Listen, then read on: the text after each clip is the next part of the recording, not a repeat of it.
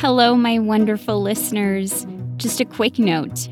This is a preview of a story exclusive to my Little Stories Premium subscribers. To sign up for Little Stories Premium and hear the full version of this story, click the link in this episode description or visit littlestoriespremium.com.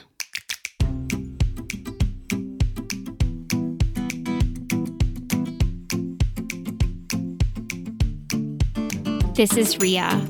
Welcome to Little Stories for Tiny People. Have I ever told you how much I appreciate you, my dear audience? It's just a dream come true. Oh, I just got an email. Dear Rhea, what have you done with all of our pantry items? I didn't see any pantry items in here. Must be a mistake. Let me just read the rest here. What have you done with all of our pantry items? We left them in the doorway of the studio, dear. So I'm going to answer your question. Let me just explain it to my listeners. So the other day, I opened the door to my studio, and there on the floor were these teeny tiny canisters, okay, like spice containers. I got out the magnifying glass that I keep right beside me at all times for these types of situations. And what do you know? These canisters said things like, naturally spicy, fly me to the barbecue. And this one may prove controversial within the studio, beetle hot sauce. I mean, you left them right where I had to walk. I didn't want to be stepping on tiny canisters of barbecue sauce. I threw them away. Oh, I'm getting a lot of emails. You know what? I'm just going to turn off my email notifications. There we go. We don't have time for this. We have a story to get to. I'll deal with them later. It's really hard having studio mates sometimes. All right. Our story is called Sunset on the Sleep Sleigh. Take it away, Beatrice. Remember, there are no pictures, so you have to imagine the pictures in your mind. You can imagine the pictures however you want. Okay, here we go.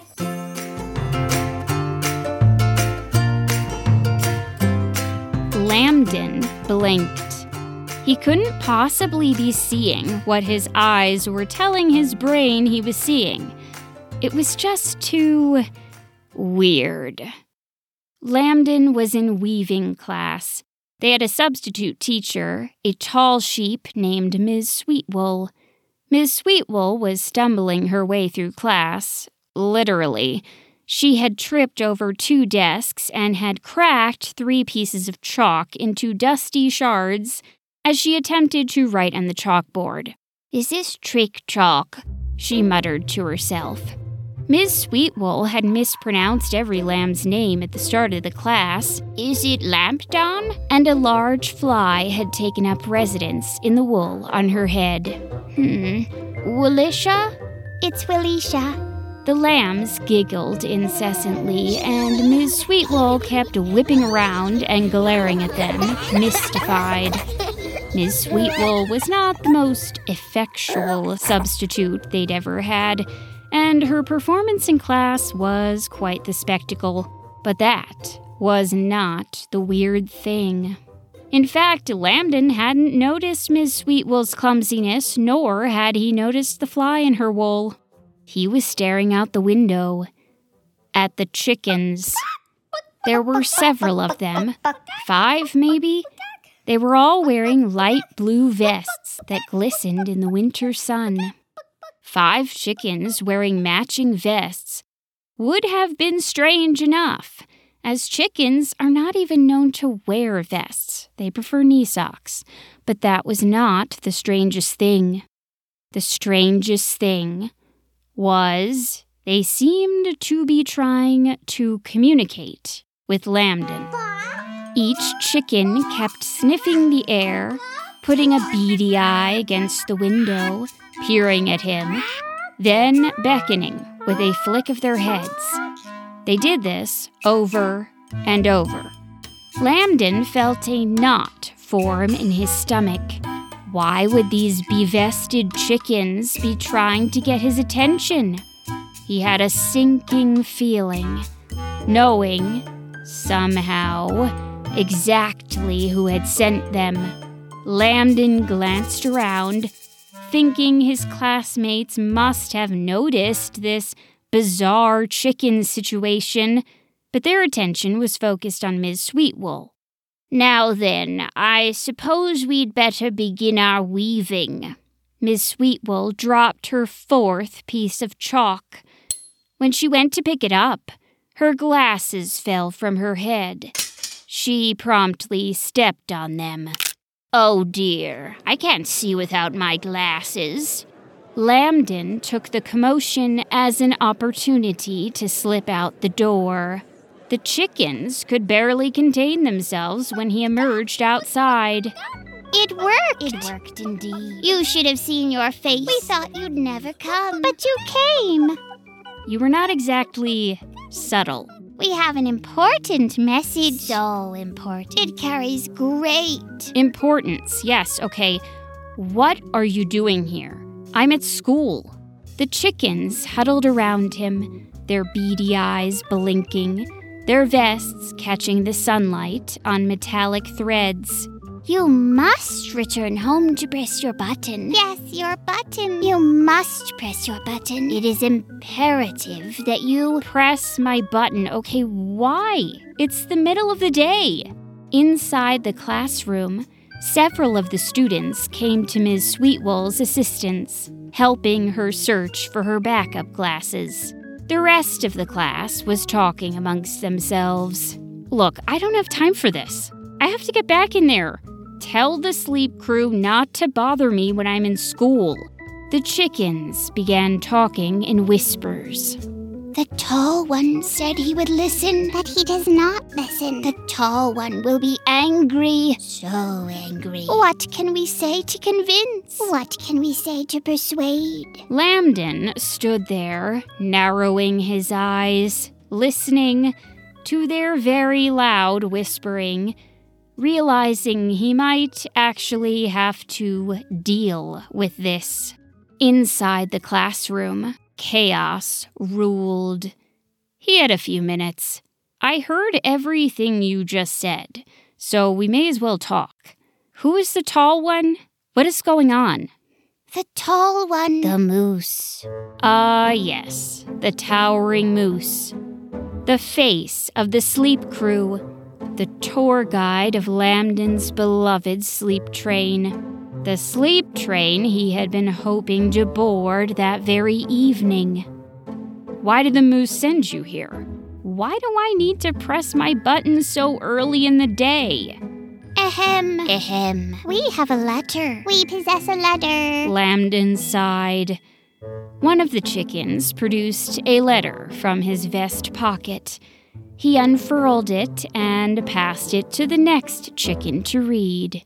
Dear Lampeden. It's Lambden. Dear Lampeden, you have been selected to be a passenger on the newly completed and astonishingly lavish and incredibly opulent. Can we get to the point? Sleigh. Lambden felt a growl arise in his throat.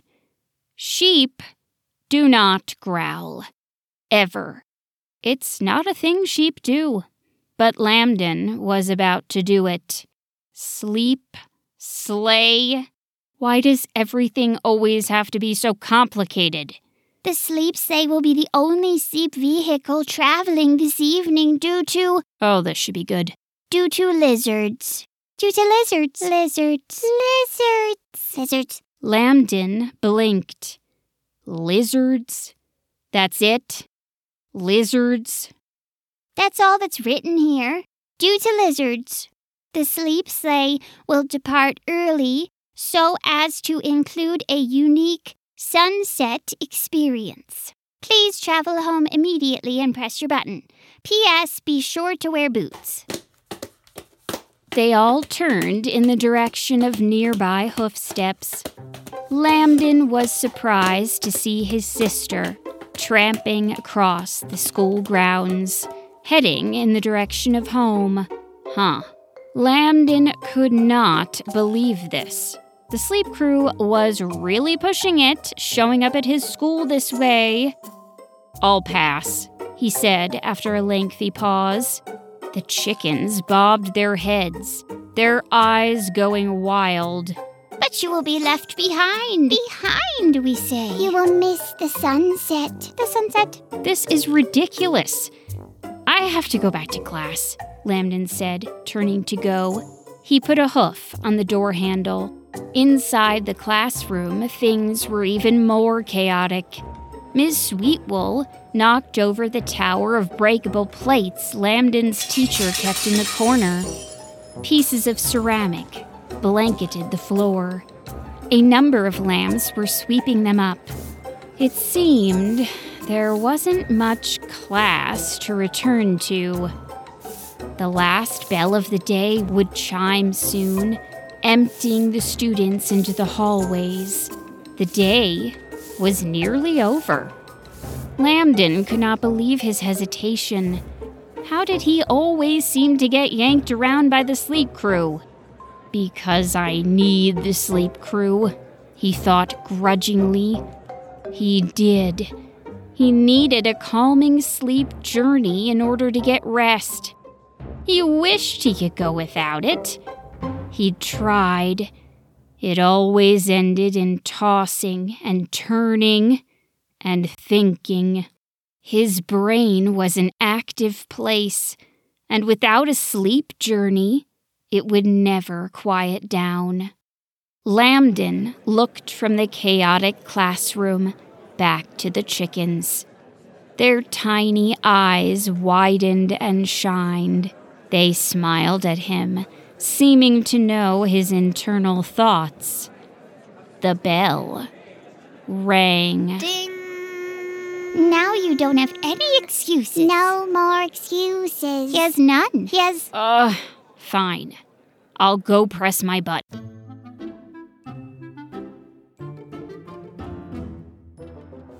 There is so much more to this story.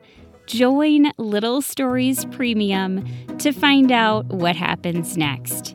You can find the link in this episode description or visit littlestoriespremium.com. Once you join, you'll get access to a premium ad-free listening experience with extra stories. Thank you, as always, for listening in.